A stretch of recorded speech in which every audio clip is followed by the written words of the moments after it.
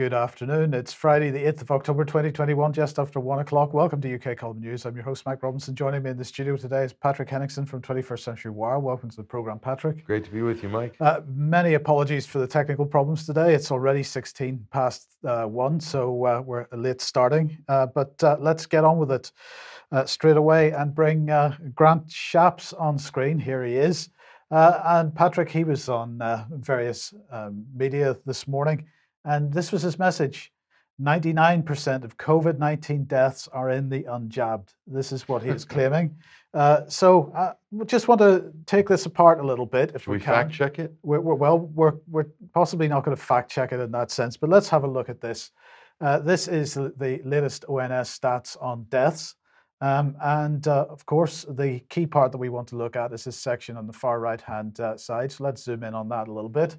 And what we can see is the dark blue sections, or the blue sections, are deaths involving COVID-19. The green, sort of teal colored version is deaths which are not involving COVID-19. And the dark blue, the darker blue boxes represent the 5-year average. And what we can see is that since, certainly June or July this year, we're seeing excess mortality above the 5-year average, but it's not COVID-19 related. It's certainly 50% non-COVID-19 related. So the first question to ask, I think, Patrick, is, because I don't know the answer to this, but the first question we might ask is Grant Shapps claiming 99% on the basis that people who are perceived as having been jabbed are not being counted, they're not being assessed for COVID, whereas people that are unvaccinated are assumed to be COVID? Is that possible? Very possible, very possible. So I would. There's a lot of problems with this. We'll get into quite a few of them today. But it seems, Mike, like the narrative and the science is just going into complete chaos right now. They're tripping over their shoelaces, as they say in school. Absolutely. So let's have a look at this. And I have to say, Citizen Journalist's website from Northern Ireland has done a fantastic expose here, really. So the headline is confirmed: the Mater Hospital, that's in Belfast, was not full of unvaccinated 20 to 30-year-olds on ventilators on the 22nd of July. And this comes, they decided to have a look at this because of a tweet from July from Emma Keelan, who works in the Mater Hospital. Originally from Leslie Ann McKeown, who works in the Mater Hospital. But the tweet from Emma Keelan said, to the 18% that haven't had the first COVID vaccine, the Mater is full with young in 20s to 30s, critically unwell, unvaccinated COVID patients on ventilators who are now regretting their decision. Might be time for a rethink. A third wave is here, and you are now the most vulnerable. But they weren't happy about this particular tweet. They decided to look into it. But before they really started digging, they sent a tweet back saying, have you an email address I can reach you at? I've heard back from a source that your information may not be correct and would like to cross-reference my info with you. Thanks. What do you think was the outcome of that, Patrick? I can't imagine. I think you can, because here we go. Oh. You're blocked. It is the absolute normal response whenever anybody is challenged on anything these days. You're blocked. So they decided to put in a Freedom of Information request. Claire put in a Freedom of Information request asking a number of questions. For example, how many COVID-only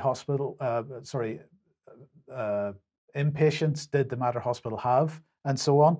That was the first round of Freedom of Information request questions, and this was exactly the right thing to do. They followed up with more because as a result of this particular comment or these particular questions, the suggestion was that, while the results didn't support the initial claim that the Mater Hospital was full of non-vaccinated young people, that was because they were only looking at people with invasive ventilation. So there was subsequent questions went in. How many ventilated beds does the Mater Hospital have? And it can care for up to 60 patients requiring non-invasive ventilation. How many were occupied and how many were unoccupied on the 22nd of July? There were 12 patients on the 22nd of July requiring non-invasive ventilation. Of those that were occupied, what were the ages of the patients? Were they all in their 20s or 30s, as per Dr. Keelan's claim? and the age range of patients was between 18 and 74 years, it said. We're unable to provide exact figures exempt from release under Section 40 brackets 2 of the FOI Act, as this could make patients personally identifiable. So the claim here is that they can't tell us whether Dr. Keelan's claim was correct because of data protection. Why don't you just publish the ages and not the names? Which is exactly the point. So then, can you confirm if the matter has non-invasive ventilators? Yes, it does. And if so, how many? 60 in total, with access to an additional 20. And how many were available on the 22nd of July? The answer was 60. So anyway, what they eventually learned from these Freedom of Information requests was that the Mater Hospital can provide care for up to 60 patients requiring non-invasive ventilation. They also have access to 80 non-invasive ventilators, and that on the 22nd of July, there are only 12 of these units in use at the Mater. So the Mater was not full of patients of any age, but that didn't stop the Belfast Telegraph with headlines like this: around 80% of those under 60 being treated for COVID in Northern Ireland not vaccinated. So we continue with this narrative. So just to finish the Citizen Journalist article, this is really how they summarize it. What this does highlight is that there's a level of tolerance for disinformation and mistruths as long as that disinformation favors the orthodoxy. To our knowledge, we are the only media outlet that felt it important enough to fact-check Emma's claims. The others, in true stenography fashion, took her claims and reported them as fact, likely because they fitted with the overall narrative at the time, that the unvaccinated are the ones causing the problems in the health service. More often than not, when those making such claims are challenged, they're unable to defend said claims, so opt for blocking on social media and returning to the sanctuary of their echo chambers. So I'm just going to briefly ask once again, what is the evidence that Grant Shapps has that demonstrates that 99% of COVID-19 deaths are in the unjabbed? Is Grant Shapps going to address the issue of excess mortality, which is going on at the moment, and the fact that at around 50% of the excess mortality that we're seeing at the moment is not being classified as COVID-19? And is he going to justify or explain how much of that influences his 99% claim? I mean, do they have to justify when they make these broad, grandiose claims? I don't think they feel they have to, because the media is not going to challenge them, as we've just demonstrated. I thought that was an excellent piece of work by that website, and I got to applaud it. We need to see much, much more of this kind of thing, Patrick. So there's no fact checking of anybody from government or official sources or even mainstream media outlets themselves. Those are off limits for the quote fact checkers at AP, Reuters, et cetera, The Guardian, and so forth. But everything else is fair game. So we'll get on to fact checking in another time, because that's just something that's kind of appeared out of nowhere in the last couple of years, and it's been used to gaslight people. Meanwhile, there's actually no fact checking going on, not least of all in the mainstream media. This is absolutely correct. Now, let's bring this tweet on screen.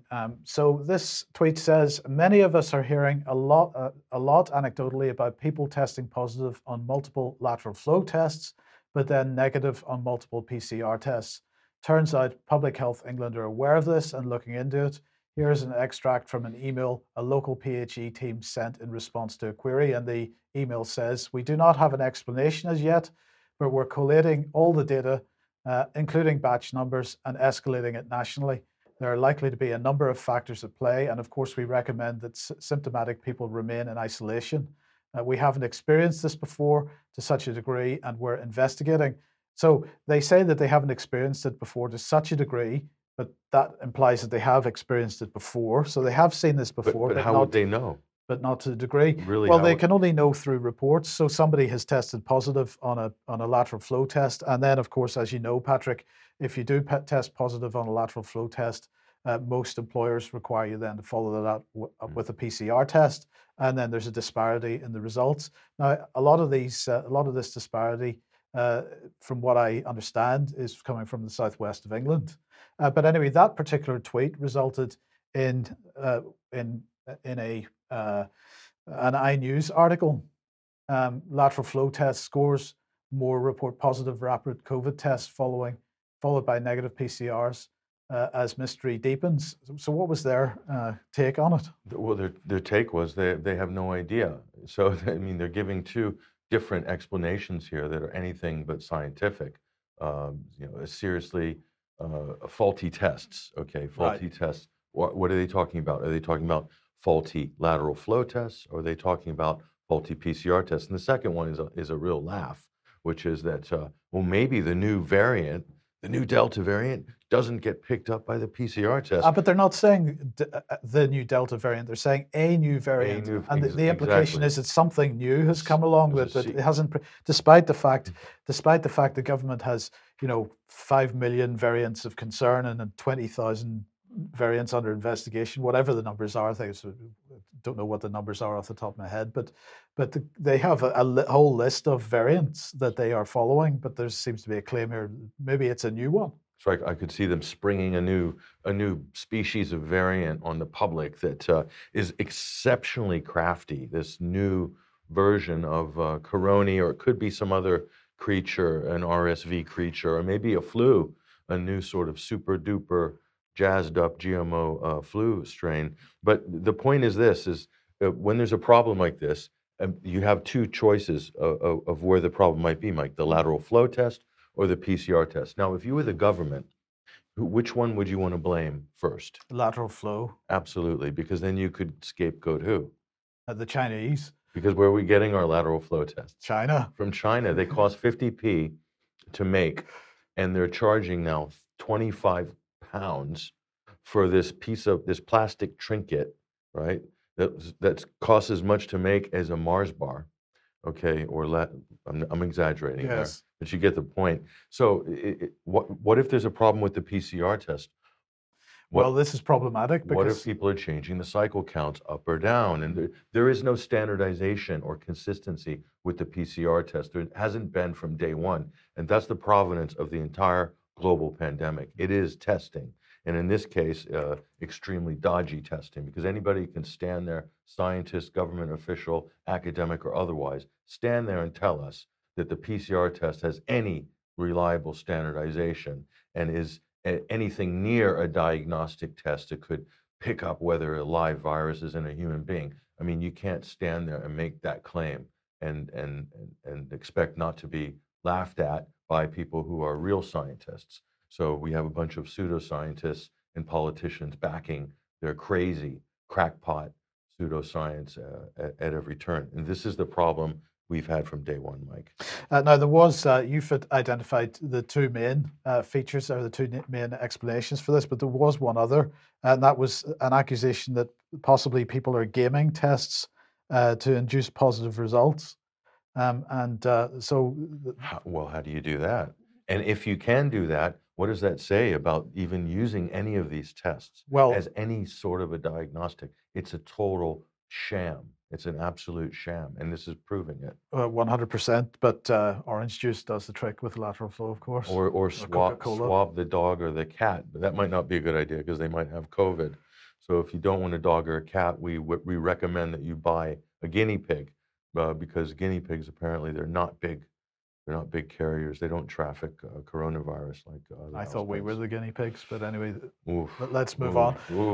Let's move on. Now, Sajid Javid was speaking at the Tory party conference on Wednesday because he's very keen, like Boris, to see us all build back better. That's right. So he gave a thunderous address there, and he's got the logo behind him. Let's listen to what he has to say about the health service in Britain. The state was needed in this pandemic more than any time in peacetime. But government shouldn't own all risks and responsibilities in life. We as citizens have to take some responsibility for our health too. We should always go first to the state. What kind of society would that be? Health and social care. It begins at home. It should be family first, then community, then the state. So, what do you think? Well, I mean, in principle, you can sort of philosophically agree with some of that, but what he's basically saying is that you can't rely on the NHS for health care. So why would someone like Sanjay Javid, a Goldman Sachs or a Wall Street man of that type of species, who's now in the government, how would you translate a statement like that? Well, he's certainly seems to be recognizing that the NHS is no longer fit for purpose. So what do you do under those circumstances? What do the Tories do under any circumstance, They Mike? sell it. They love carving things up and selling them. So, I mean, this isn't the first time. This reared its ugly head. You remember back with the leaked memo, labor Yeah. memo, and the privatizations. That Corbyn was warning that they were going to carve up the NHS, and they got attacked as fake news and so forth. Turned out to be actually true. This is being discussed, and then we have stories like this: NHS sellout. This is from the Mirror. Not long ago, Tories signed largest privatization deal in history, worth 780 million. I guarantee you that's just the tip of the iceberg in terms of carving it up, especially to the big American healthcare conglomerates that could buy up the NHS, the French health service, and the German health service in one fell swoop if they wanted to. That's how much cash and backing they have from private equity firms and hedge funds and so forth. So if you want a real good insight into where this is all heading, we recommend a good starter for this. If you're watching right now, Drew McFadden made a fantastic independent documentary called The Great NHS Heist. It's still available on YouTube. Who knows for how long? But hopefully, we want to support good independent filmmaking like this. It's a great documentary, and this will give you a fantastic insight into basically how this carving up of the NHS is taking place, not will take place. It's actually already started. Yes. It's already started. So we recommend you go and check that documentary out. Fantastic. And I believe there's possibility of a second one. Well, certainly there's no shortage of material. Of material. This story is just getting started. Okay, well, the news this morning then is, Jonathan Van Tam, basically all the media covering this, get your flu jab. Flu could kill 60,000 this year. He didn't really say yikes, but that's a summary of what he was saying. Get your flu jab because flu could kill 60,000 this year.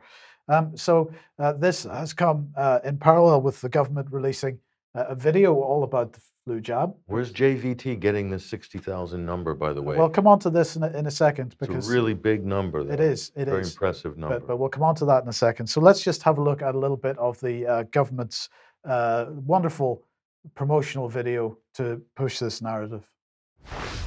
Vaccines. Never have they been talked about more. But how can they help keep us safe in the coming months? I've got together some of the country's leading medics to answer your vaccine questions and explain how vaccines work and how vital they are in helping to protect us. Last winter, we didn't see much flu circulating at all due to the COVID-19 restrictions that were implemented. However, we didn't see flu circulating due to the lockdown restrictions. Keep that in mind for a second. And the hand sanitizer, did you see they made a point, and the social distancing, that stopped the flu somehow. That stopped the flu. It brought it down to zero. It did, and we're going to show that in a second. But before we get to that, let's just answer Patrick's question for a second ago. How did they come up with this 60,000 figure? So we'll answer that first, and this is the answer. Modeling suggests this winter influenza and RSV hospital admissions and deaths could be 2 times that of a normal year. So how well did the modeling suggestions over COVID-19 work, Patrick? I don't know. What sort of modeling are we talking about? Are we talking about the Neil Ferguson variety or London Fashion Week? This is a very good question. I'm not certain. Equally as credible. Exactly, yes. Equally as credible when it comes to the science. But the 60,000 narrative isn't new because if we go back to July, this was the Daily Mail, up to 60,000 people in England could die from flu this winter because so few people have immunity due to lockdowns, reports a Warren's report commissioned by Patrick Vallance. Now, we covered this at the time, but if we just think about this headline for a second, because so few people have immunity due to lockdown. So the claim by the government is that their policy is resulting in potentially 60,000 people dying, right? It's admitting that. They are admitting that. They've got their signals crossed there, don't they, on the narrative, right? They certainly seem to have a bit confused about exactly what the narrative is. But the question is, what has happened to flu over the last 2 years? Well, Scientific American here, this must have been from April, is saying that flu has disappeared worldwide during the COVID pandemic. Then we've got Gavi talking about the next pandemic potentially being influenza and saying, however, that influenza type A is consistently circulating globally. The virus is particularly prevalent during winter due to decreased humidity and closer contact between hosts, allowing easier transmission. Well, that's normal. The government is now claiming that lockdown policy meant that that wasn't possible. But nonetheless, Gavi claiming that influenza type A consistently circulating globally. But if we look at this is an older report. I think this goes back to April or so. Weekly influenza admissions by influenza type in England. And as you can see, there have been none or virtually none. I mean, we're talking weekly admissions, fewer than 5 for type B. Well, 1 for type B mainly, but certainly fewer than 5 for type A influenza. But we've shown this before. We'll show it again. This is what the World Health Organization attempted to tell us about the number of positive specimens for influenza by subtype globally. This is global circulation of influenza viruses. And in week 13 of 2020, strangely enough, around the same time many countries introduced lockdown, influenza just switched off. It switched off inside a week to nothing, to zero. Well, then let's have another look at bringing this into 2021. So we're seeing through the winter into January and February of 2021, also zero or as near to zero as makes no difference. So the question then is this because influenza disappeared, which Gavi says it didn't, or is this because influenza patients were being recategorized as something else? I think the flu has been misgendered, Mike. It's been misgendered. It's been misgendered, and it's been COVID. It's cross-dressing as COVID-19. I mean, that's the only sort of scientific explanation that we could come up with on this. Yes. Now, the big concern for the government is, as Gavi expresses here, that influenza is widely perceived to be low risk by the majority of the public. So the narrative that's being presented is that flu is now extremely dangerous because we have all been socially distancing and self-isolating and all this kind of stuff. And therefore, our immunity has just overnight disappeared. And we're all going to die of the flu this year as a result. Of running around wild, like wild heathens, without being locked down. And God, those anti-maskers and the anti-vaxxers as well. Right. They're even worse. So let's look at what Sajid Javid was saying a couple of months ago. Flu can be a serious illness, and we want to build a wall of protection by immunizing a record number of people because our immune systems can't cope with it, and we're all going to die. With the nation getting closer to normal life, we must learn to live with COVID-19 alongside other viruses, and we're offering the free flu jab to millions of people to help keep them safe this winter. The phenomenal scale of COVID-19 vaccination program is a clear demonstration of the positive impact vaccination can make, and I encourage all those eligible to get the flu jab when called forward. So that is pretty much the government narrative. Well, I don't really know what to say there, Patrick, because it's just, well, maybe this tweet sums it up. But sorry, I'm just saying the government seems to regard the country as a giant pincushion now. Yes, you just need to queue up for unlimited jabs. But just let's put this tweet back up on screen. This is from May this year. Tony Heller saying the flu killed 50 million people in 1919, with an average death of 28. By contrast, the average age of death from COVID-19, 79. I think it's actually somewhere around 83 is a more correct figure, with multiple comorbidities. So whoever he was replying to here was correct. He says COVID-19 does not affect the body like flu, but nonetheless, the question is, has flu actually disappeared as the government seems to claim as a result of lockdown, or has it been circulating as normal? But we've just dealt with it as normal. And for those who are unfortunate enough to be old enough to be suffering from respiratory diseases, which potentially are life-threatening, that in many cases flu has been recategorized as COVID-19. It's not only that, but when did they ever test for the flu? I mean, the level of quote testing for the there's been no mass testing regime. Never. Yes. And there never so it's usually based on observations and how a patient presents, symptoms and so forth. And this is how it's recorded, sort of the traditional way. So if they came up with a PCR test for influenza, God help us, what they would do to the population, what they would do to the country. I mean, for any of these, I mean, if they had a PCR test for, just think, use your imagination, how bad this could get.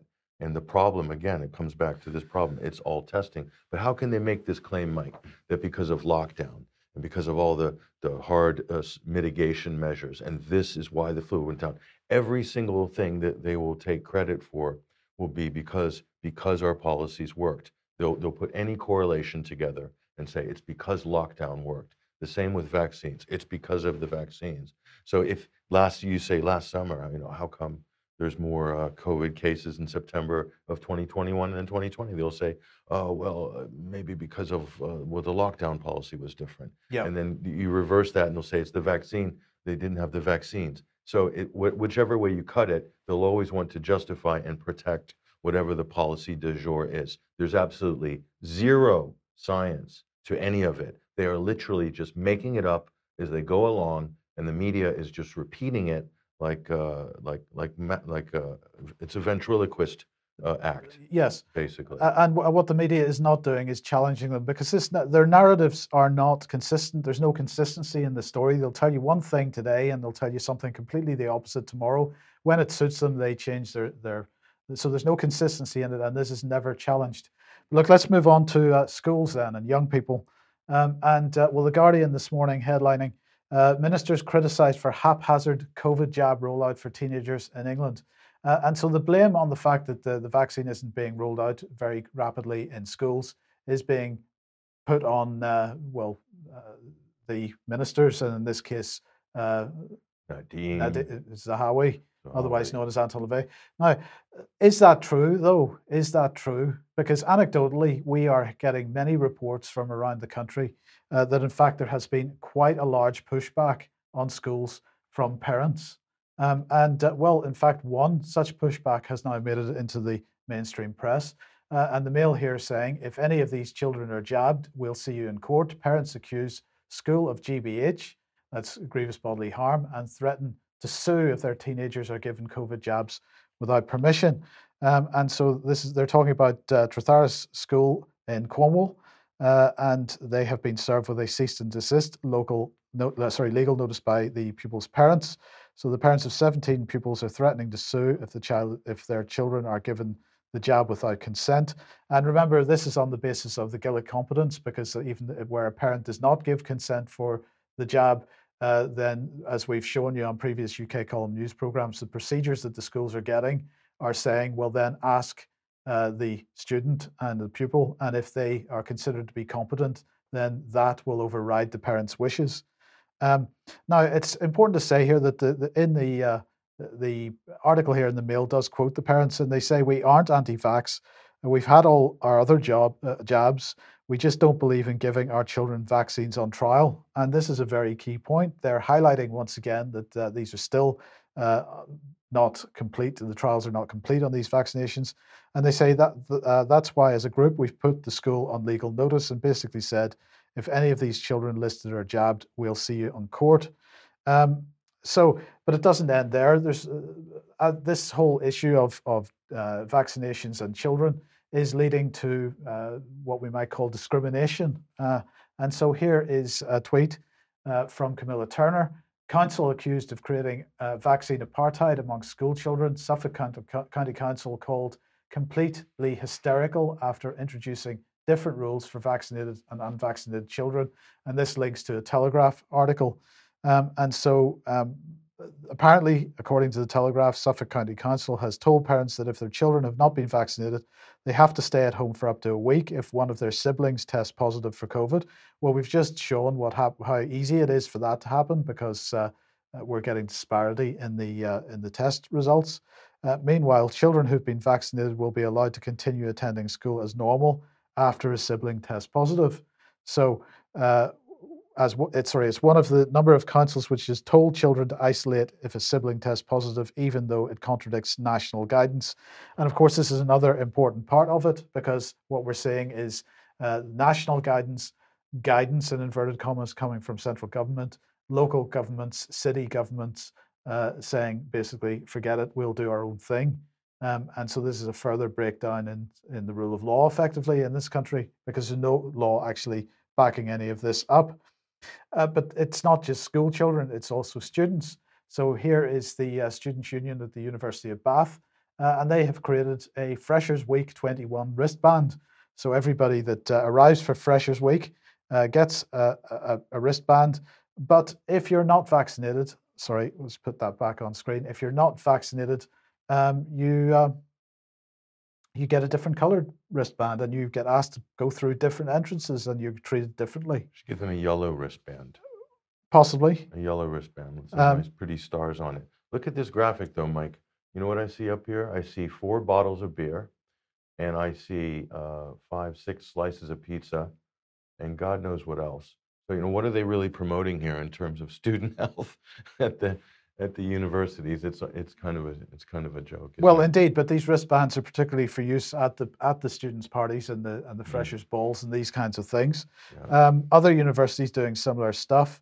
So Sheffield University students are required to present a COVID pass to enter freshers' events or student union nights out, and so on. So there was a statement then from this organisation, Us for Them, which is a sort of parents' support group on this area, and they said this: the idea of making students display their private medical information in such a public way is unacceptable.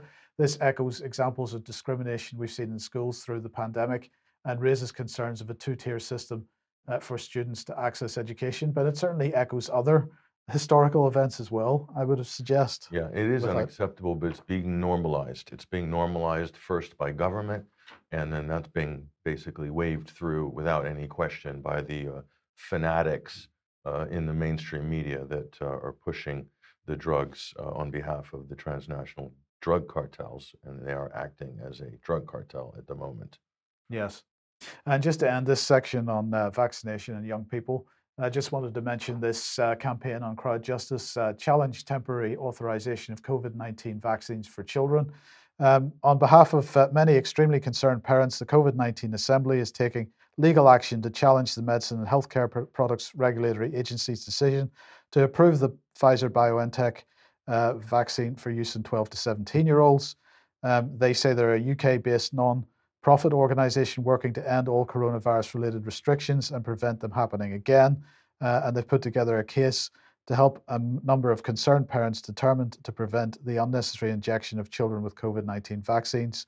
And they've assembled a world-class group of experts, doctors and scientists, including Dr. Roger Hodkinson, Dr. Robert Malone, Tess Laurie, Ross Jones, amongst others. So people might want to have a closer look at that.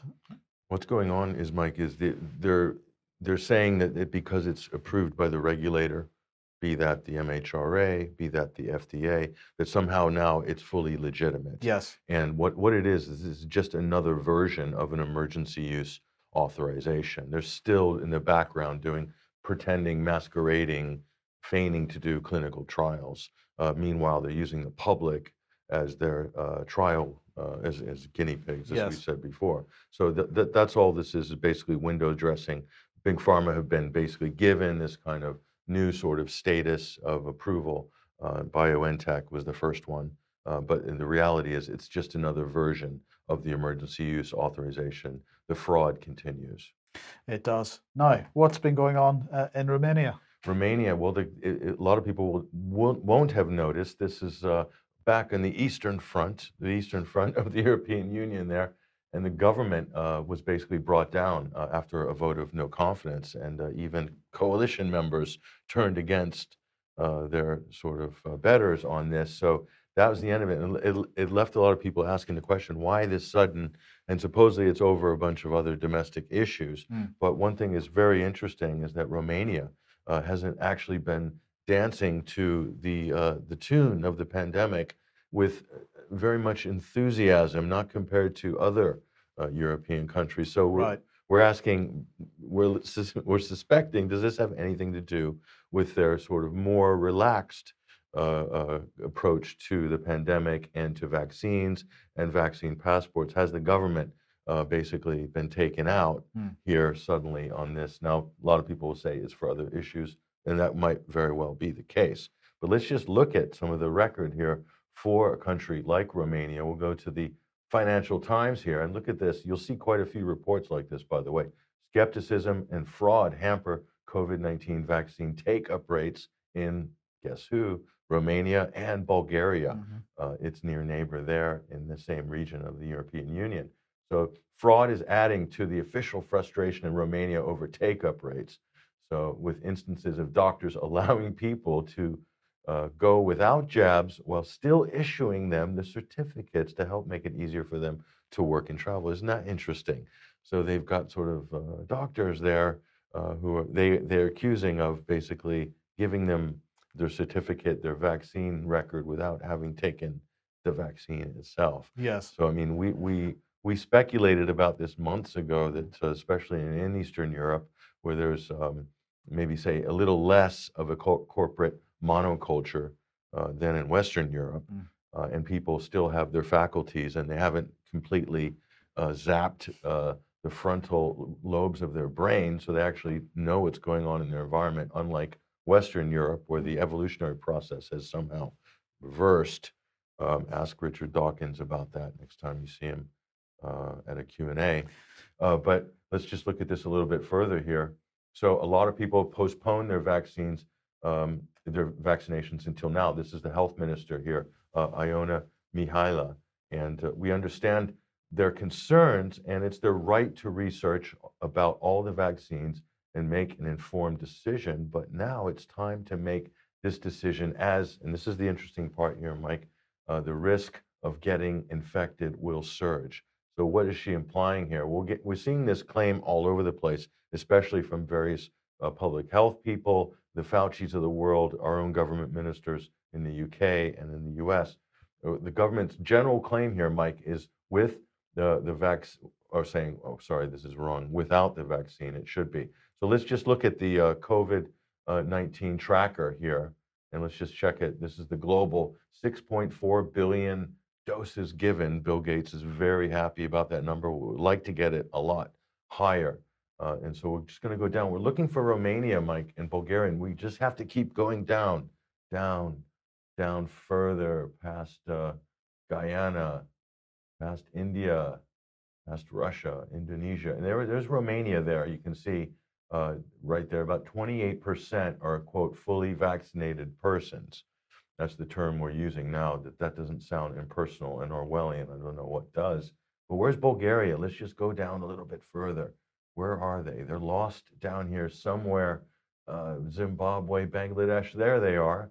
19% are, quote, fully vaccinated persons. So, well, they must be dropping like flies in that country, no? Well, yeah, this is another thing. Well, you'd think so. So with that low vaccination rate in Bulgaria, you'd think that the cases and the deaths are high, but they're not actually. They're actually really, really low. So let's just take a look at that. Romania, second to the last in the EU at 28% fully vaccinated persons or units, as the pharmaceutical company likes to call them. And then Bulgaria, 18% fully vaccinated persons or units, as Big Pharma like to call them. So that's the story in Europe. So how can you implement a vaccine passport system unless you have a high uptake in vaccines? You can see where this is going. From Brussels to the UK, to the US, to Canada, to Australia. The vaccine passport, Mike, is even more important to government, to these technocrats, than the vaccination itself in some respects, because you can't have the second one without the first. I mean, Patrick, when we go right back to the beginning of this, when lockdown was the major issue, and we said at the time, the only statistic that can't be fiddled here is all-cause mortality. This is the only one. You can categorize people in various categories, and you can claim that somebody's a COVID-19 death, but the only figure that can't really be messed about with is all-cause mortality. So if we compare countries that went into full lockdown in 2020 against countries that didn't go into full lockdown or didn't go into any lockdown in 2020, if the government narrative was true, we would expect to see much higher mortality, much higher excess mortality. It doesn't matter the cause.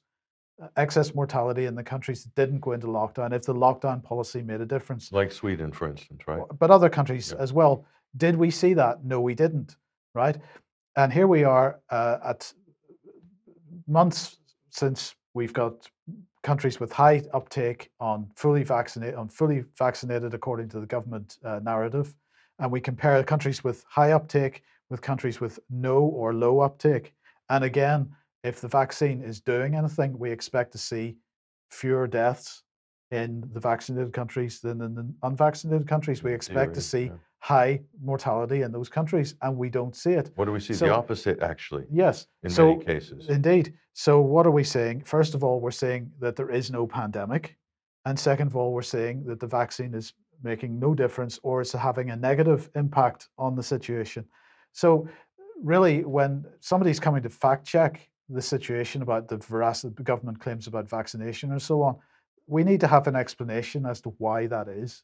That seems to me to be a good place to go. And Right? another clue is if you go to the WHO, they have COVID dashboards, interactive graphical dashboards now on the WHO's website, the World Health Organization, for every single country. Okay, and they keep a running total of COVID deaths and cases from January 1st, 2020. Right. This is the first epidemic in global history where they keep the taximeter running year on end to generate even bigger and bigger and bigger numbers. And so that's a clue. Why would they do something like that unless this was really a propaganda exercise? And it is a propaganda exercise from the WHO level. And of course, they're setting the agenda and the pace in terms of what's official in the sort of world of public health, and governments are just riffing off that. So that they're trying a little bit too hard. They're over-egging the bread pudding, as it were. That they're trying really hard, and it's looking ridiculous. Wait till they get to the global what's it, the 5 million, the 6 million, the 10 million mark. And they'll have these massive proselytization exercises Yes. by politicians. It's just ridiculous. People need to basically start calling it out as the absolute ridiculous charade that it is. And the media needs to start calling it out. Yeah, it's ridiculous. Why are they keeping running totals year on end and not by season or by year, as is the case with every single other influenza year? It's like ridiculous. They're trying to push the COVID brand, trying to push the impression that there's a global pandemic going when there's not. So. Okay, well, let's come on to this then. And the Metro reporting Tory MP reveals grim reality of living on just £82,000 as he asks for a pay rise. Who's Yeah, I think there's the wonderful Peter Bottomley, is it? It could, yeah, it is. I mean, I think we needed a compassionate story, Mike, here, and we really need to open our hearts to the plight of these Tory MPs. I mean, Mike, how can you survive on 82 grand a year? I mean, that's really slim. You're talking about shopping at Iceland Monday to Friday, and then who knows, food bank on the weekends. Here's poor Peter Bottomley here, and he's basically complaining, Mike. He's saying, why don't we get paid the same as GPs? GPs are now averaging 100 grand a year, and he says, we are the GPs. I'm quoting him pretty closely. We are the GPs of politics. We're the general practitioners of politics. Therefore, we deserve to be paid at least. He says GPs really should be getting 112. So he's really advocating for a massive pay rise there for the average member of parliament. It's quite an accurate thing for him to say that they are the GPs of the politics world, because you can't get to see your GP, you can't get to see your MP either. It's a fair comment. Yeah. The surgery's closed. Yeah. Right. Actually, that is a fair comment. Yeah. Well done, Peter. You've got something right in all that. So anyway, so we're supposed to be concerned about that. But I always also pay attention. Everybody watching, don't just look at the story. Look on the margins, Yes. because you'll see where the real propaganda is. Look over on the right-hand side. What else must you read? Look at that. I like the one in the middle. That's interesting. We don't want to see Boris again. We'll have him later. And then a gorilla dies in the arms of Rangers. Okay, that's an interesting story. But look at this one in the middle. Why young people should get the COVID-19 vaccine. Is this a news story? No, it's not. It's an ad feature, Yes. Isn't it? Who is paying for this ad? That's an interesting question. We haven't looked into that yet. You might be able to tell us if you're watching. Now, here's the statement underneath, Mike. Vaccinating young people means they're far less likely to catch serious COVID-19, suffer from illness, or pass it on to others. So they're implying here in this government ad that the vaccine makes you immune to coronavirus. Or that provides any immunity, and it actually doesn't. They're claiming that it reduces symptoms, which itself is a spurious claim, which was done in this tiny little clinical study groups with some of these pharmaceutical companies, or larger study groups using PCR tests as the only way of observing whether they think someone had COVID-19 or not. Are lots of young people suffering from serious illness from COVID-19? I don't know. It doesn't seem, well, there's a lot of propaganda circulating that's claiming that they are, but is that just emotive propaganda? We're going to say yes, it absolutely is. And so they're just ramping this up. This is about selling product on one hand, but then it's about you need to get everyone vaccinated. Otherwise, you can't have a vaccine passport system and then have all the young people not using it. So this is really a twofold or a two-pronged attack on the public, which is either through pharmaceutical intervention and then through massive biosurveillance applications. The two go hand in hand. You can't have one without the other. There's no point to push the first unless the second, because the second is the real payoff. Because with the payoff on the vaccine passport for the government, for central banks, for big finance, is that they'll have that hook to roll out a central bank digital currency. They will have that hook, the government, for social credit, a la Chinese style social credit scoring system, okay? So you need both. This is a twofold exercise. People need to understand that. And that brings us to Scientific American. Well, this is just more on the previous mic, the vaccinations that reduce symptoms but do not block infections. So I mean, there's so many different articles that we can find science-wise that just refute this common claim that people who aren't vaccinated are going to spread COVID more to others or something like this, or that people who are vaccinated are protected. You're not protected from getting it or spreading it according to the manufacturers and according to the science, like here in this article. I believe this is Nature magazine here. So let's look at this. This is the New York Times, Mike. Get more confusion. Look at this. A new vaccine strategy for children. Just one dose for now. Myocarditis, they're worried about this. And they're saying, well, maybe they're trying out a single dose for children, Mike. Trying out a single dose. Where's the science? We thought this has been tested. The science was settled. Now they're changing their mind. They're saying, well, not 2 doses, maybe 1 dose. Let's just change the doses. Maybe we'll mess about a little bit and see which one works. Yes, some people might die in the meantime, but sure, that doesn't matter. We've got to find out what the right answer is. It's very rare, myocarditis. They keep saying it's rare, and we keep seeing more reports, and they keep popping up on the VAERS database, yellow card, on the Eurodravigilance database. If it's so rare, why do we keep seeing more and more reports? Why are there more and more studies? Why are the authorities becoming more and more worried about it if it's so rare? That is pure propaganda.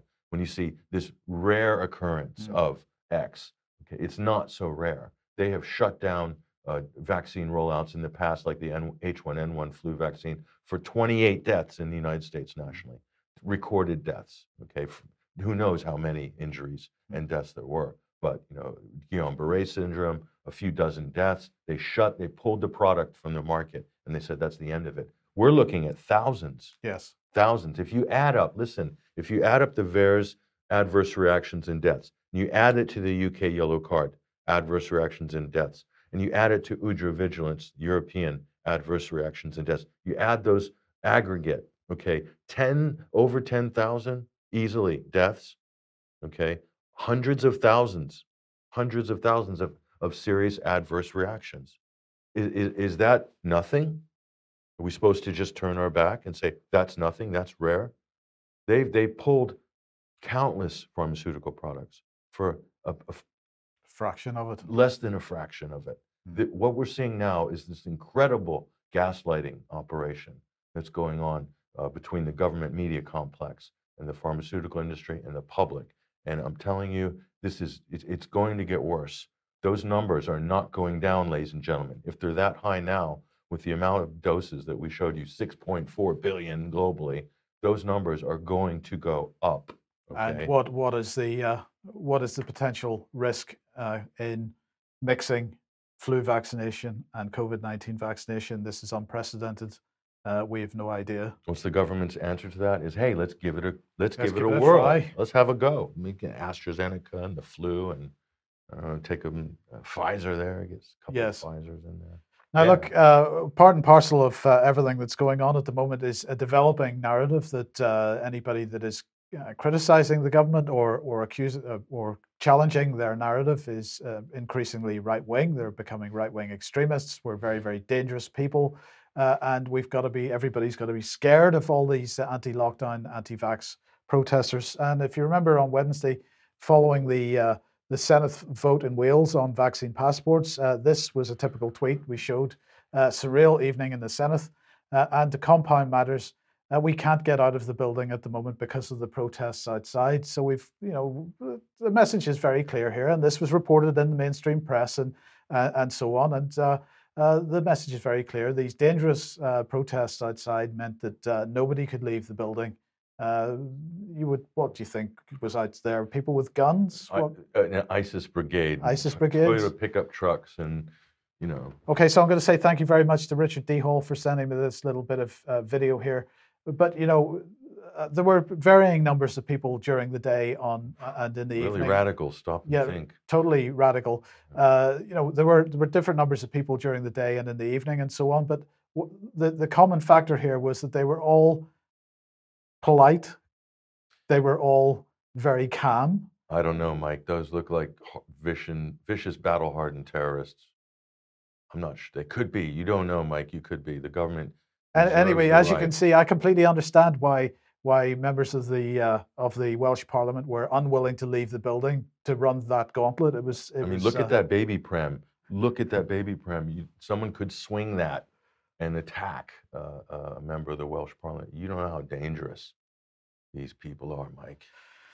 If you're Yes. in government like us, you would know what the risks are, but you don't, do you? You're just downplaying them. Now, look, let's come on to the issue of immunity, because, of course, with the only way to be immune these days is to be vaccinated. Natural immunity doesn't exist. It's Except a conspiracy theory. it is a conspiracy theory. But even the inventor of the Oxford AstraZeneca vaccine at some point has suggested that natural immunity exists. So this is the famous quote from her: "It is possible we're underestimating natural or already acquired immunity to this virus. There's certainly evidence that people have not developed antibodies, but have developed a T-cell response." Oof. And many times we have shown scientific studies which show that there is a T-cell response to this coronavirus, SARS-CoV-2, because of a recognition from similar coronaviruses that are already circulating. And also from Oxford University, Sir John Bell saying there's probably a background T-cell immunity in people before they see the coronavirus. Not probably. Definitely.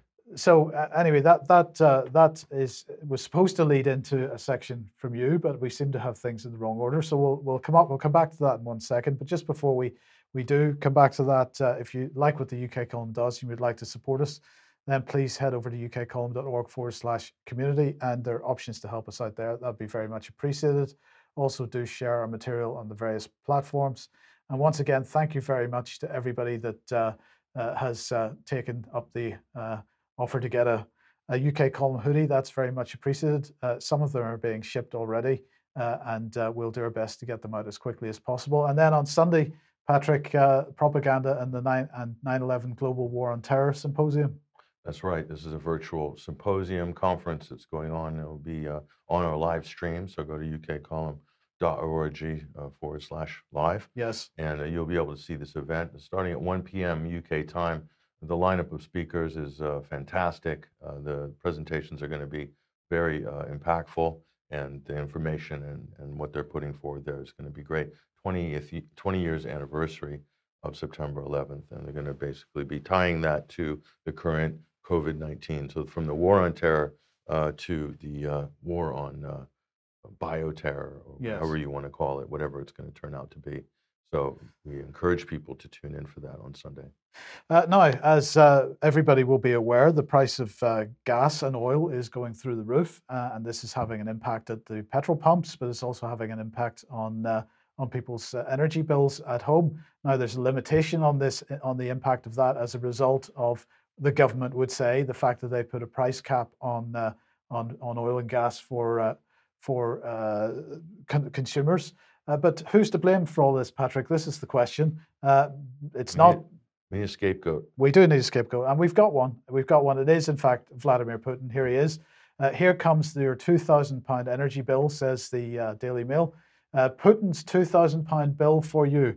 So it's coming direct from Vlad. It's not coming from British Gas or from EDF or from, well, there are lots of companies it's not coming from because they've gone out of business in the last couple of weeks. But nonetheless, it's not coming from any energy companies.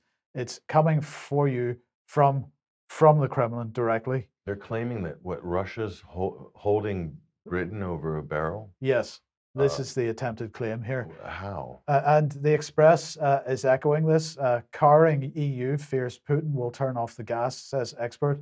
And this is the reason, because Putin is going to turn off the gas. But Patrick, has the gas been turned on? No, it hasn't. As we've reported before, the Nord Stream 2 pipeline is being held up by guess who? The EU? By Brussels, by Ursula von der Leyen and her contingent there in Brussels of technocrats, and they're doing that at the behest of the United States and the UK as well, because they don't want to see that gas flow, that cheap, plentiful Russian gas flowing into Germany and Northern Europe. That would be an absolute nightmare for the heads of NATO there. They don't like that at all. No. Because they don't want to get anything from Russia that's going to basically be useful and promote trade between the two countries. Not only that but Vladimir Putin intervened to make sure that the gas is flowing via the Ukraine, that was being held up by the U.S. after the Maidan coup. The whole point of the coup that was backed by Britain and the U.S. in Kiev was to stop things like Russian gas transiting through the Ukraine into Europe. Okay, and now Putin this week intervened. We don't have that story to hand, but you can look at this on the newswires. He intervened basically to make sure that that is going to be flowing through. And obviously, there's all sorts of problems financially in between that. Nonetheless, Russia sees the importance of making sure that gas supplies make it to Europe. So what sort of news reporting is this from the mainstream media? Well, Patrick, guess how many times, while they were accusing Putin of being responsible for it, guess how many times the words financial speculation came into the articles? I don't know. Well, zero, of course. It would have to be zero. Zero, yes. Because that has nothing to do with the skyrocketing. Nothing prices, at all. The blowing up of the future markets by our sort of free-floating wholesale energy market that's brought to you by the good folks at Enron. So yes, that was one of their great legacies, Mike. It certainly is. For the UK and Europe. Well done. But what else is going on? Because COP26, well, this article suggesting that it's in a bit of trouble as a result of this. Now look at the media coverage here. This is the Washington Post, Mike. They are Green New Deal, climate change, total evangelists, Yes. okay? Now look at this. Global energy crisis cast shadow down on the COP26. And so I can't believe I was reading this morning. In the Washington Post. Look at this. Problems ahead of COP26. The surging costs for gas and shortages of coal have caused record spikes in the price of electricity, up to triple from the previous year in some countries. In Europe, in the UK, is also incredibly high, record levels, right? So, and this goes further. Now, this is where it gets interesting. The prospect of a cold winter with skyrocketing heating bills may weigh far more heavy on most people's minds than the distant, abstracted calculations that guide climate action. Can you believe you're reading this in the Washington Post? That's a big deal. Okay, so this is a major climate advocate here who basically saying the radical idea that maybe people freezing to death this winter and people going into fuel poverty, millions of people, that might be more important than the computer modeled calculations of what might happen to the Earth's temperature in 200 years. And then what Greta Thunberg is screaming and yelling about. I mean, I can't believe I'm reading this. Is this a sobering moment? Are we going to get some reality finally? Does it take this disaster, this explosion in the price of energy in order to get people to wake up? I don't know. There's two sides to this. I don't know how you feel about this, but this is great. The Great Reset would definitely want to see fossil fuels becoming so Price, expensive, yes, so yes. expensive, and people would end up blaming it on the price of coal. And we need cheap green energy. Okay, I can see that, but it could be also, this could be backfiring Yes. at the same time. Who knows? But look at this. This is a conservative MP in the UK, Bim Afellamy, and this is what he's saying here. So he's also admitting it, but in a very strange way, in a kind of a Boris way. We need to recognize that decarbonization will only work when you've much more fully decarbonized. That's a pretty profound statement there. Thank you very much from this MP. Of course it would. So this shows being in the transition phase. You can't have a half in, half out approach. This leaves you vulnerable in this way. So he's right on the second part. You can't be half in, half out on this. And this is the problem. You need, actually, no, I'm going to disagree with that, Mike. You're going to disagree with yourself. That's just an insane statement by this MP. You need to be half in, half out, or you need to be three quarters in and a quarter out. You need, as we said in previous programs, a basket of energy sources. You need gas, you need oil, you need coal.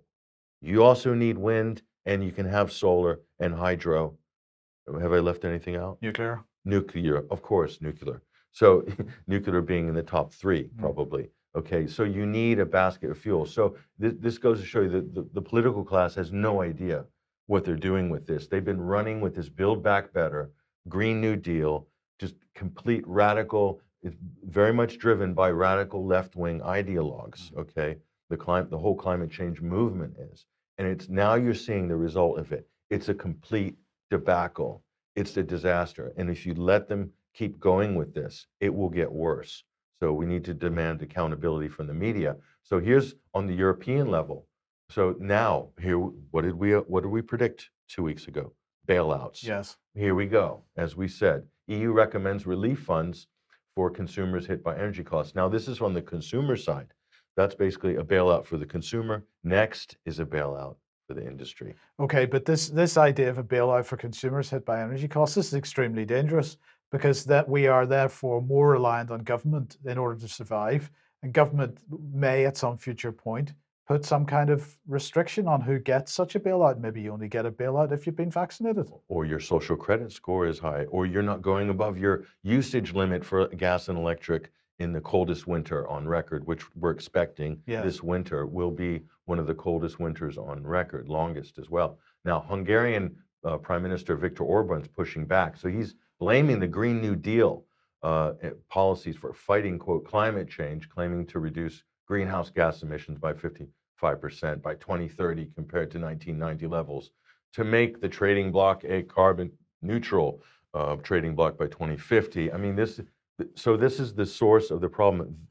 Nice to see Viktor Orban has identified this. He's saying the reason why prices are up is the fault of the Commission. So we have to change some regulations, otherwise everyone will suffer. He's calling the Green New Deal indirect taxation on home and car owners. Not just them, it's also on consumers as well. So they're being hit. All inflation is a stealth tax.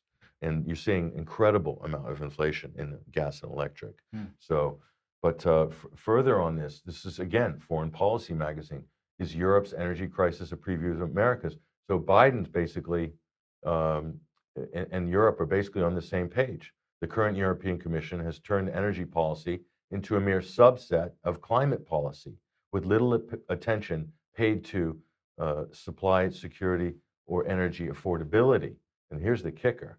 While major news sources of natural gas have been found in proximity of Europe, in the Eastern Mediterranean, they're not going to say Russia here because this is written by a member of the faculty of the Postgraduate Naval College in America. Nonetheless, for example, European leaders have bowed to activist pressure and not seriously pursued any of these available sources, like Russia. I put that in there myself at the end. So they're not mentioning Russia in this per se, or not putting a big emphasis on it. But this is the important part, bowed to activist pressure. This is a serious person here writing for Foreign Policy, and they're saying that the activists are the problem, that politicians have bowed to the activists. And that is going to make some people not very happy, Mike. And of course, Greta being the person is really not going to like hearing that. So she's just going to say blah, blah, blah. And so energy and fuel crisis. So this is the big question here. So we have two players, two potential scapegoats here. So who is to blame? This is the big question, Mike. Who is to blame? Are you going to blame Putin for the energy crisis, or is Greta to blame? Well, we've just laid out to you a pretty convincing case. So I think the answer to that, at least the UK column, is going to say that Greta is to blame. So she is the reason why we're having this crisis. No, we're not going to blame it all on Greta, but she is the front person. She is the front person. She's been made the Joan of Arc of the climate change movement, of the Green New Deal movement. They put her out front, her parents and all the people from Greenpeace and WWF and the World Economic Forum are using her as their little 18-year-old battering ram. They've been using her now for 3 years, and now we can see where this has gone. It's a total failure. It's a total disaster. So I predict that Greta will exit the stage for a while after COP26. I think she will have, at the rate she's going, she's going to snap and have a nervous breakdown, because she's already publicly disavowed the Build Back Better slogan. She's basically admonished it in public. And you imagine her handlers when she said that. They probably just were cringing, like, what do? We have to, they're going to do something. Anyway, they're going to move Greta off the main stage for a while. Maybe she'll come back later. So this is the question, Build Back Better. So, and this is the scenes we get at the Conservative Congress. So why there's an energy absolute collapse in confidence in the energy market and the way the government should be managing it. I mean, if they can't stop the fuel, gas, and electricity prices from going, 1,000% jumps, I mean, what good is government? What are all the economic geniuses and boffins good for anyway? So Build Back Better. And we have to say, who is Boris saluting to?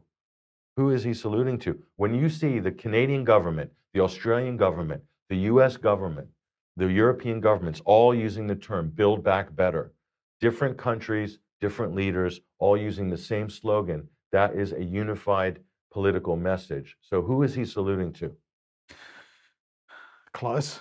He is, this is coming from Herr Schwab, this is coming from Davos, okay? So any government official, any leader who is saying Build Back Better, they are signaling to an external power. They're taking orders from an external power. That is not to be, for different countries to be using identical political slogans is not a sign of sovereignty. It's not a sign of nationalism or sovereignty. It's a sign of globalism, okay? And it should be the last, I mean, someone would argue saying, whoa, Brexit, how they sold Brexit was all about independence. And even the left were saying, oh, it's nationalism run riot. And what are we seeing now? Well, we're seeing hashtag Global Britain. We're seeing globalism, more globalist policies, taking slogans from Davos, from Switzerland. I mean, so I think there's, people need to be like paying attention to this. This is a problem. Yeah, okay, right. Look, let's come on to the issue of inflation, because obviously the energy crisis is feeding into prices in supermarkets and so on. And the reason for that is because while there's a price cap on domestic energy supply, in the UK at least, there is no similar price cap for businesses. So anybody that's growing anything or producing anything or making anything or selling anything, they're paying the full whack. So what is the forecast for inflation? Well, back in July, here's Andrew Bailey, the governor of the Bank of England. His forecast at that time was that they did expect inflation to pick up in the next month or so. Really, it's been under 1% for my entire life as time as governor. He says. Every opportunity I've had to write a letter to the Chancellor to explain why I've had to take. This is because if inflation is outside the 2% range, he has to write and tell the Chancellor what a naughty boy he's been, because he's supposed to be managing inflation. So he went on to say, we don't see that sort of, in a sense, momentum continuing forward at that pace at all. He was talking about the rise in inflation. So the rise in inflation, the momentum is not going to continue. It's a short-term thing. But he did say that they were going to watch it very carefully. So that was in July. Well, the narrative from the Bank of England seems to have changed to a certain degree, because here is Hugh Pill from the Bank of England, and he's saying the magnitude and duration of the UK's inflation spike is proving greater than expected. So this is a problem for them. With still strong demand for durable and intermediate goods, but ongoing tensions in international supply chains owing to transport and production dislocations, goods prices have risen at a global level. Much of the recent rise in UK inflation stems from developments imported goods prices that reflect these dynamics, as well as rises in international commodity prices. As the pandemic recedes and the level and composition of global demand and supply normalize, these inflationary pressures should subside. So they're still maintaining this narrative that it's all going to be all right in the end. They're still maintaining the narrative that this is all because of the pandemic, when in fact it's nothing to do with Corona. Corona has had nothing to do with this at all. It's only to do with government and central bank policy. This is a policy situation. It has been engineered, and the inflation is as a result. And you've covered that pretty well with the. But these guys are on a different planet. They're trying to sell a story to people, which is just like the story of the pandemic itself is untenable. Yeah, and they're saying they're saying, oh, the pressure from the economy's opening up, the pressure from the pandemic receding and getting back to normal. The shipping lanes have been full throughout.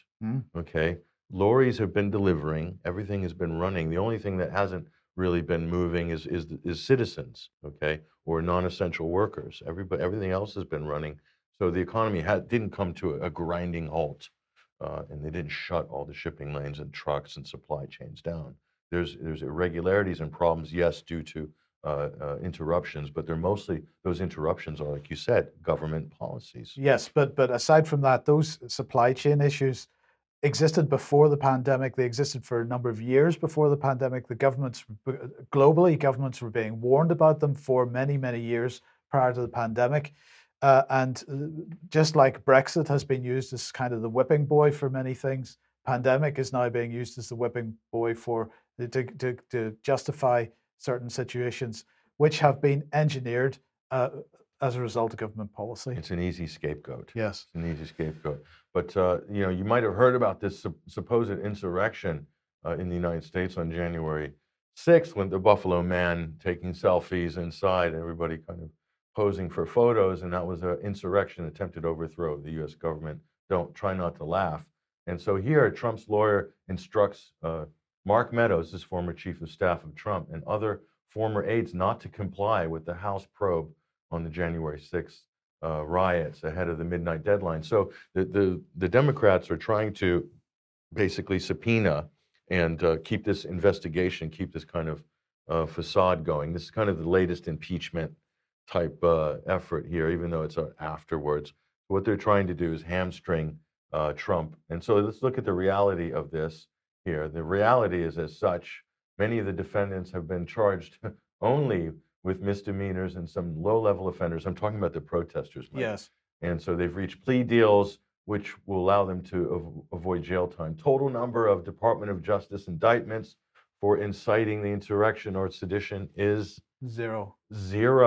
It's been a year now, and there, of course, we said there would be nothing, and there is nothing, thanks to Glenn Greenwald, who, paraphrasing one of his tweets there, but he's been very good on looking at this issue as well.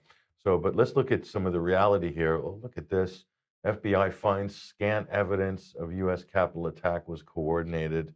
At least the FBI informants were coordinated amongst the crowd, but in terms of the real protests, not much happening there. And oh, look at this. That's a bit inconvenient. Among those who marched in the Capitol again, January 6th, an FBI informant. There was more than a few of them, by the way. And that goes under the sort of heading of COINTELPRO. So again, it's going to be really hard for the Department of Justice to investigate FBI. So Democrats are trying to pressure the Department of Justice to basically hunt down, subpoena people who were protesters, who didn't do anything, but they want to bring them in for questioning, potentially maybe indict them for something or whatever. So this is effectively going to make political protests or demonstrating a federal offense. And so this is hugely dangerous. Certainly, it's very anti-constitutional, but yet this is what the current administration, the Biden administration, is pushing to eliminate its political adversaries. This sounds a lot like Stalinist Russia. Just Yes. saying. Okay, now a couple of weeks ago, NATO held their defense ministers meeting, and in the sidelines of that, or in his press conference for that, Jens Stoltenberg, the head of NATO, said, we've got to continue, we've got to start a dialogue with Russia. It's really, really important. Well, the day after he said how important it was to create a dialogue with Russia, the NATO decided that they would expel 8 diplomats from the Russian mission at NATO headquarters. So they were expelled on the 6th of October. And the allegation was that they were undeclared Russian intelligence officers. So this was in response to suspected malign Russian activities, including killings and espionage. We can confirm that we have withdrawn the accreditation of 8 members of the Russian mission to NATO who were undeclared Russian intelligence officers. NATO's policy towards Russia remains consistent. We have strengthened our deterrence and defense in response to Russia's aggressive actions, while at the same time we remain open to meaningful dialogue. Right. So what was Russia's response to this? Well, here's Alexander Grushko, and he said, yesterday NATO leaders were still declaring the importance of de-escalation in relations with Russia. If anyone ever believed in the sincerity of those statements, there are none left today. So that's pretty clear. And this schizophrenic attitude to Russia, how is Russia supposed to react to this? We want your gas, but we think you're an enemy. We want dialogue with you, but we're going to throw you out when we provide the opportunity for dialogue. Throw your diplomats out. Yes. Yeah. So according to the general thinking in the West, and this is really U.S. and British led again, is that any Russian official is a member of the GRU intelligence. So everyone's a suspected spy because Russians are all spies. They're all KGB, right? Even Vladimir Putin, he's still micromanaging the country, former head of the KGB. So you can't get around this. So if they want to use that as an excuse to just to kick out the diplomats, I will read that, Mike, as a prelude to some sort of military aggression. Right. So they'll be doing some provocation or something, and they want to sort of clean house now, get the Russians out so we can do our thing, and we don't have to tell them about it and play nice international relations diplomacy. That's what's going on. Okay, and let's put this gent on screen. This is Admiral Sir Tony Radakin. This is your photograph, Patrick, from the steps of the Mayflower. Yeah, when they launched the drone. The drone, which didn't succeed. Mayflower 2, that didn't go anywhere. He was First Sea Lord at the time, but he's no longer First Sea Lord. He is now Chief of the Defence Staff, so he's been given a promotion. So he takes over from Sir Nick Carter on the 30th of November. This is the first time that an Admiral of the Royal Navy has become Armed Forces Chief in the UK for 20 years, I believe. But it's not all plain sailing for him, if you'll excuse the pun, because today, and if you remember on Wednesday, Brian was talking about Major General Matt Holmes, the head of the Royal Marines, who committed suicide. Well, unfortunately, the Mail has been digging into this, and they discovered that it was possibly because of the actions of Sir Tony Radakin, or at least the relationship between the two of them had collapsed to such a degree that in messages left by Holmes, it was clear that he was pretty unhappy with Radakin. These two were colleagues. They were good friends at one point, apparently, but that relationship broke down. So the Mail here saying that former First Sea Lord Sir Tony and Major General Holmes were previously close friends, but fell out bitterly over changes to the Marines this year. The dispute led to Holmes leaving his post as Commandant General in April, halfway through a 3-year appointment. And now the Daily Mail investigation has found he felt deeply let down by the Admiral, who was his boss, as the Marines are part of the Navy. A directive from Sir Tony's office included a gagging order banning the Marines officer from discussing key issues with colleagues, including the commander of the US Marine Corps, General David Berger. Major General Holmes was also warned to expect a more limited role in the Marines. The order and the tone of Sir Tony's remarks left the father of two, according to the Mail, deeply upset. He wrote to a friend, "I've had a very tough year. I feel beaten down, not listened to, mainly run over by someone with no military judgment, too much about appearance. I don't trust Radican. He's been awful, awful. You should see the tone of some of the emails I've had from Radican, basically imposing his authority and keeping me constrained, kept away from ministers, all about his narrative. He doesn't get the Marine Corps, but I know that General Berger recognizes my concerns. Another one that Radican ordered me not to engage with regarding my post. So this perhaps answers one of the questions that Brian was asking on Wednesday, which was why Holmes was not, as is normal, when people leave the military, they have job offers basically left at their feet. And this wasn't the case. And Brian was suggesting perhaps there had been some kind of breakdown in relations. Well, that absolutely seems to have been the case, but it also perhaps gives a little bit of insight into the personality of Admiral Suetonius Radakin, and I wonder how he will do as head of the armed forces as time progresses. And then just finally to finish off for today, we've been talking about the military and being on the streets to carry out civilian roles. Well, more military on the streets this time in Wales, in this case to support the Welsh Ambulance Service. British Armed Forces continue to play a key role across the UK in our fight against COVID-19. We're hugely grateful for their tireless work and commitment. So are they filling gaps to unvaccinated ambulance staff that have been sacked? Or is Covey just running amok in Wales and threatening to attack from the hills? Well, in Scotland, when the military were deployed in exactly the same role up there, it was because the Scottish government had chosen to deploy ambulance drivers to run test centres. Oh, and so they were taking frontline ambulance drivers off ambulance duty and putting them into test centres in order to test people, give them PCR tests. I don't know if that was what was been going on in Wales. Because that's a smart allocation of your human resources, isn't it? Isn't it, Nicola? Yes. But that's nonetheless the army going into Wales now to backfill once again. So very good. Well, at least they're not taking the ambulance drivers and then putting them to work on the school crosswalks in the morning, because that would be really bad. It's probably just around the corner. They Don't worry. They wouldn't do that, would they? No, of course not. Okay, well, we'll leave it there for today. Apologies again for the technical problems at the beginning of the program. Thank you very much for joining us today, Patrick, and thank you for joining us. We'll be back at 1 p.m. as usual on Monday. Have a great weekend. We hope to see you for the 9/11 symposium on Sunday. Begins 1 p.m. ukcolumn.org/live. So we'll see you then. Bye-bye.